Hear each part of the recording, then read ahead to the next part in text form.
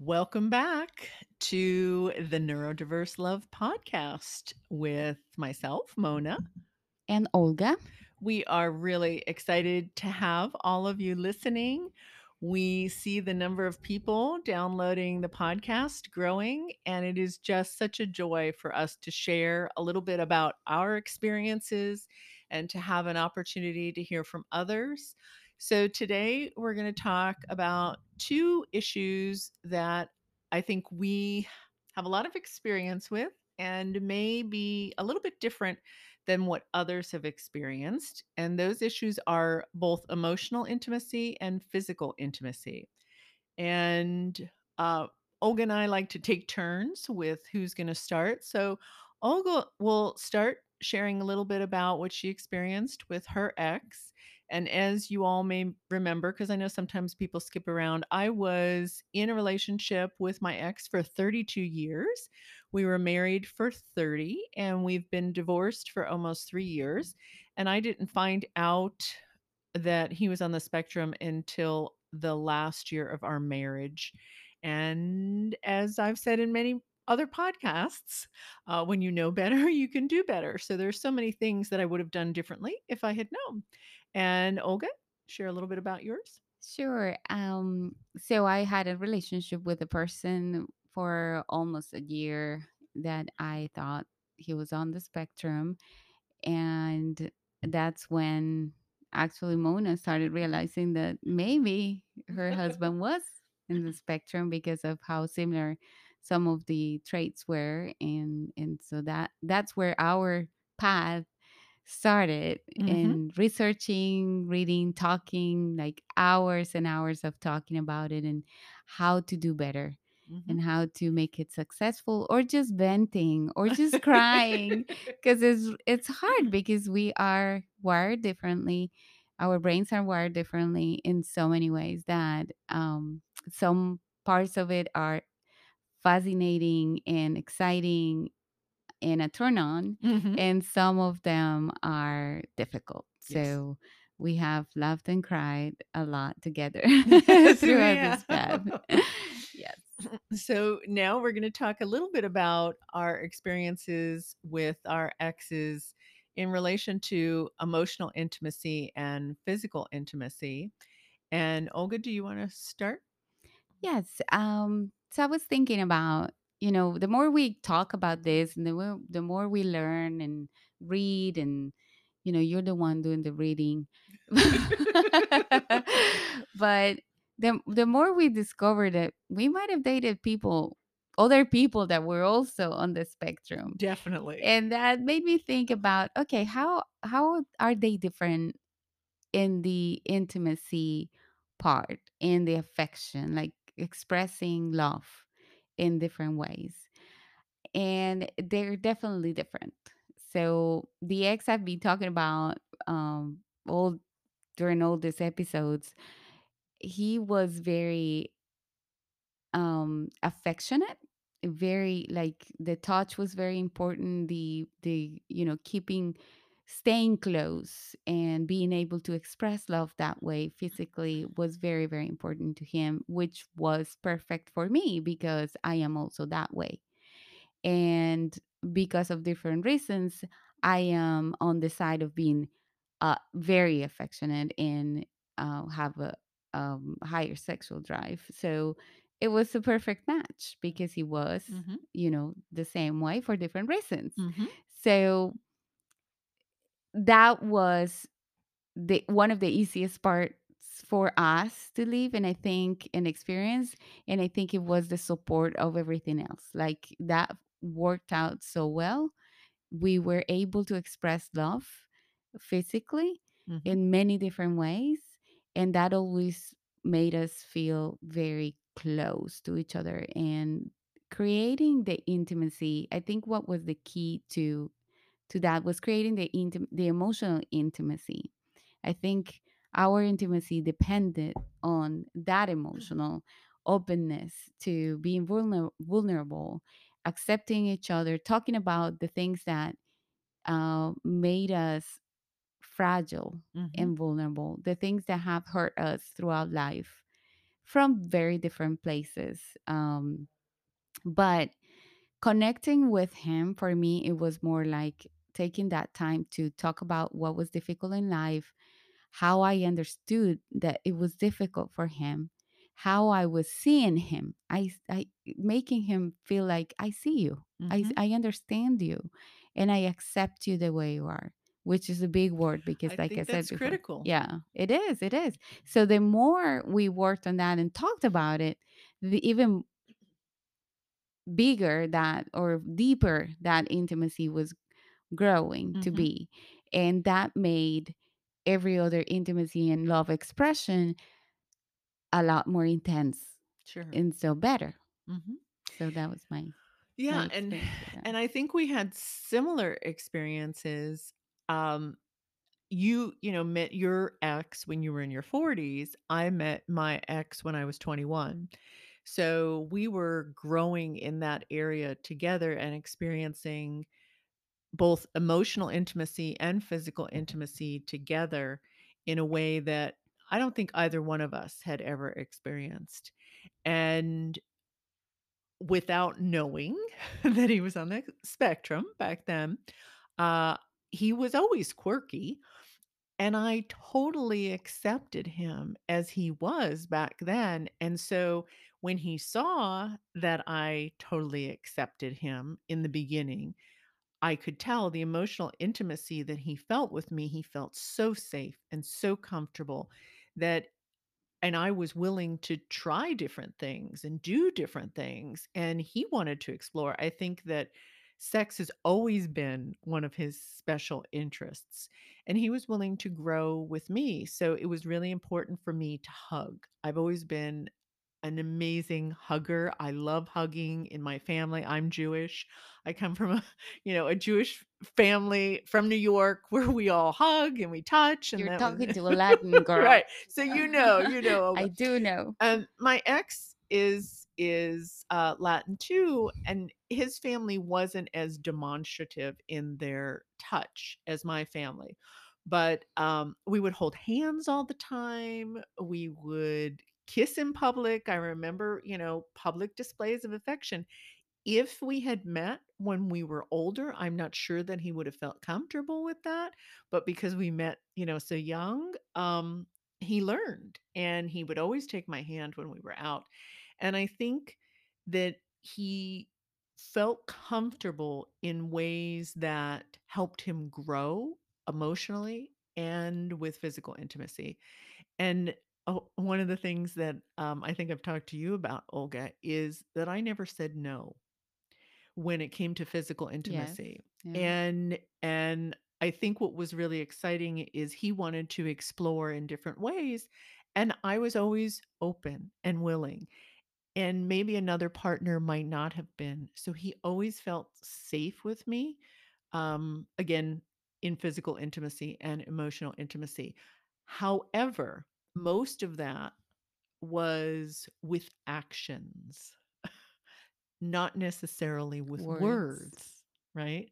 So when it came to discussing things and explaining things or asking for things, that wasn't his strength. Hmm.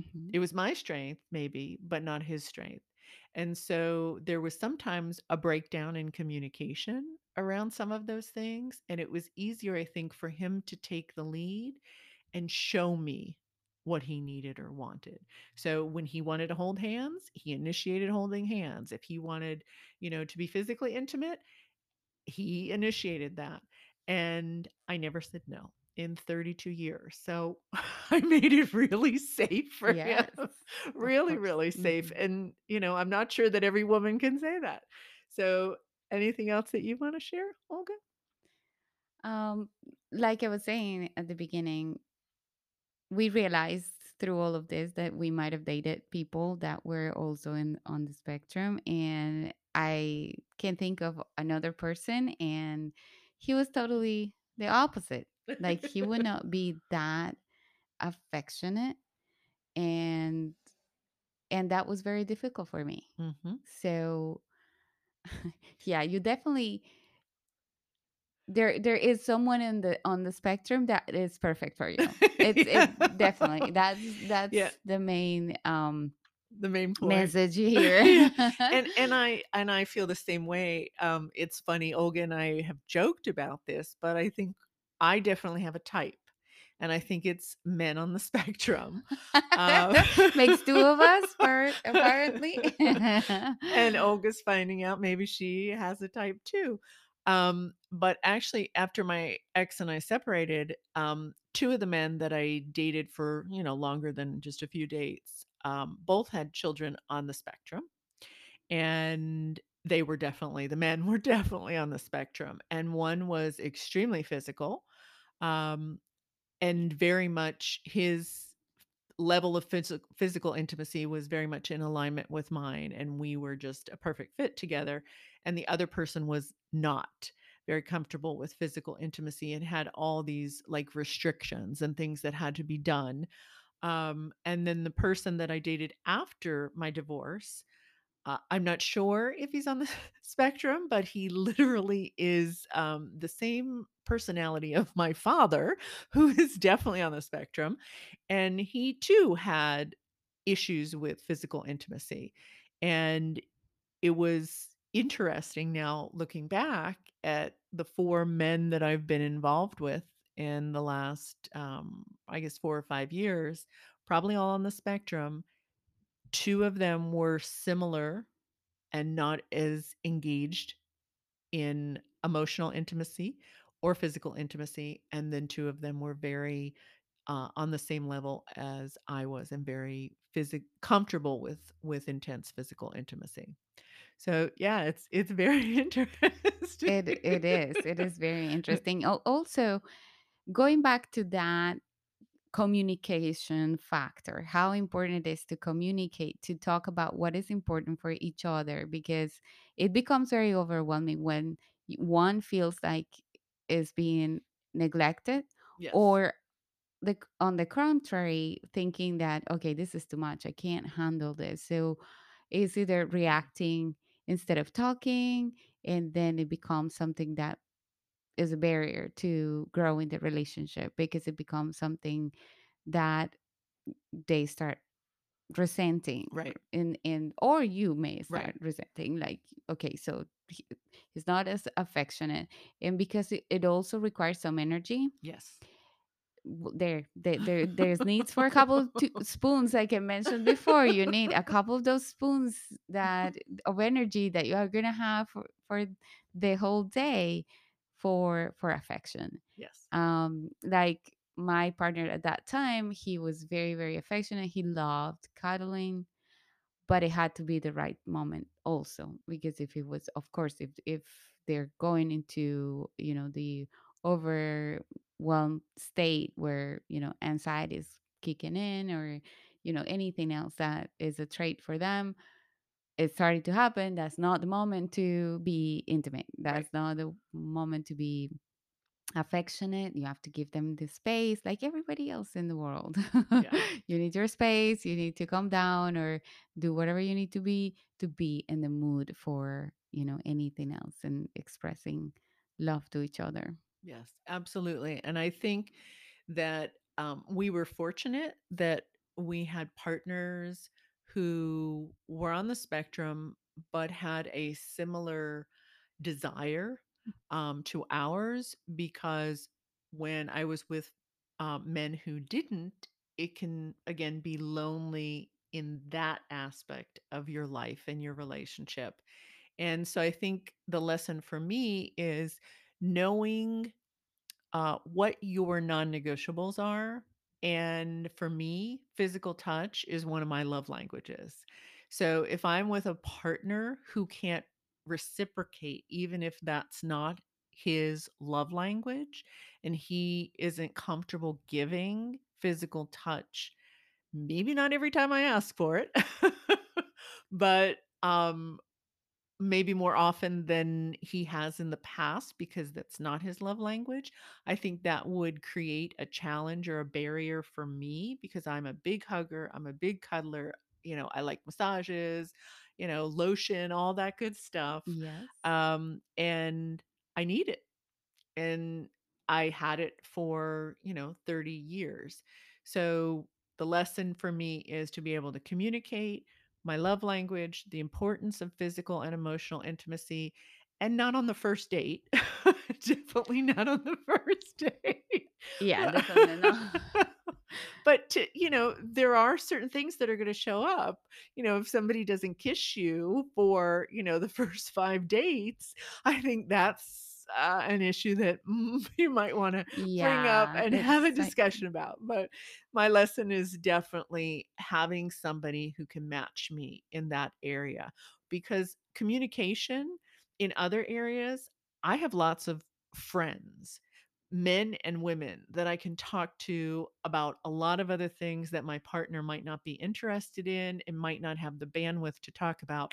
But I'm not going to go outside of my relationship and be with somebody else physically. So that is my lesson learned. What about you, Olga? I think my lessons it's pretty much the same because of how important it is for me to be intimate and affectionate and getting to know each other needs and each other styles. And also that I think we've talked about the scripts before, and also in intimacy, there's some scripting there, Absolutely. and they will do the same thing in some situations, or which is it's okay, and Hmm. and you have to be okay with it.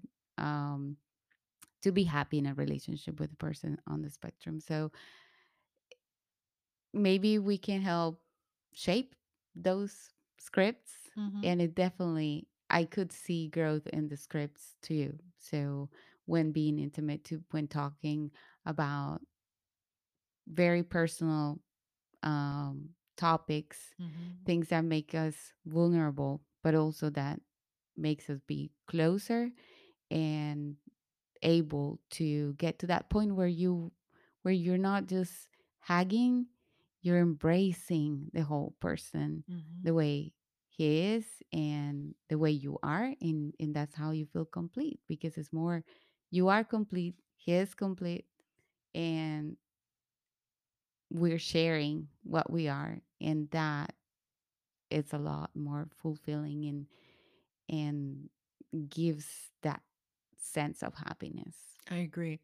I agree. And I think maybe our situations are unique, because I know there are a lot of folks on the spectrum who don't feel the need to have physical touch, or they only want a certain type of physical touch.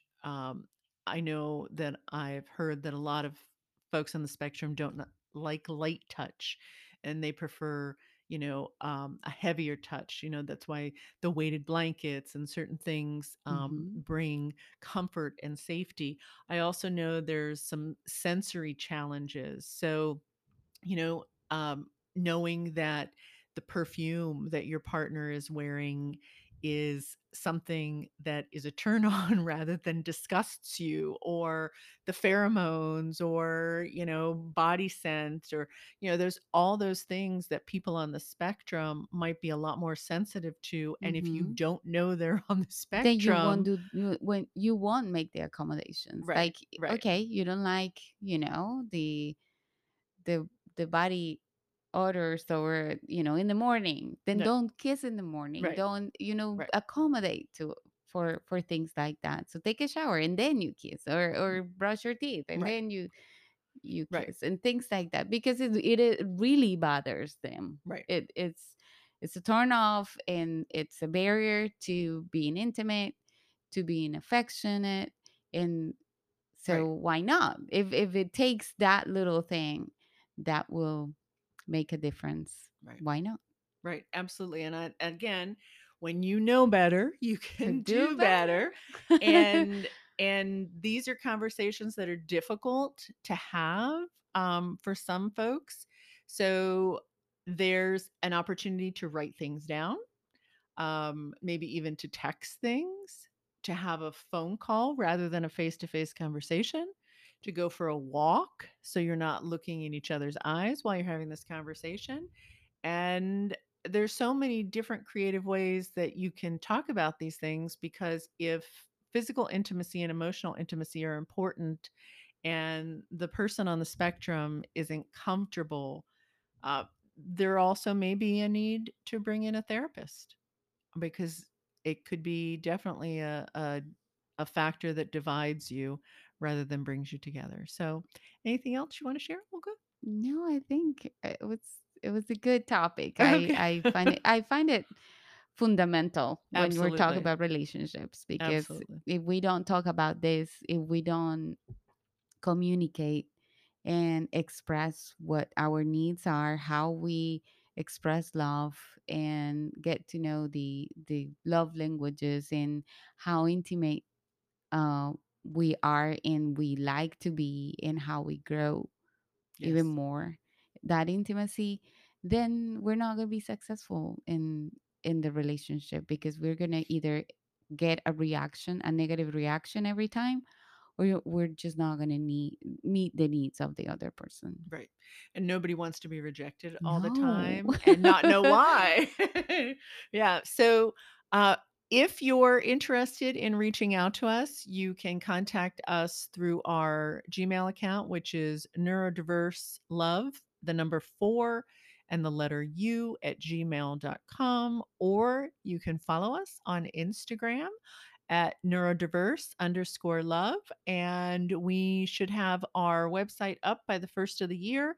And that's going to include a lot of information.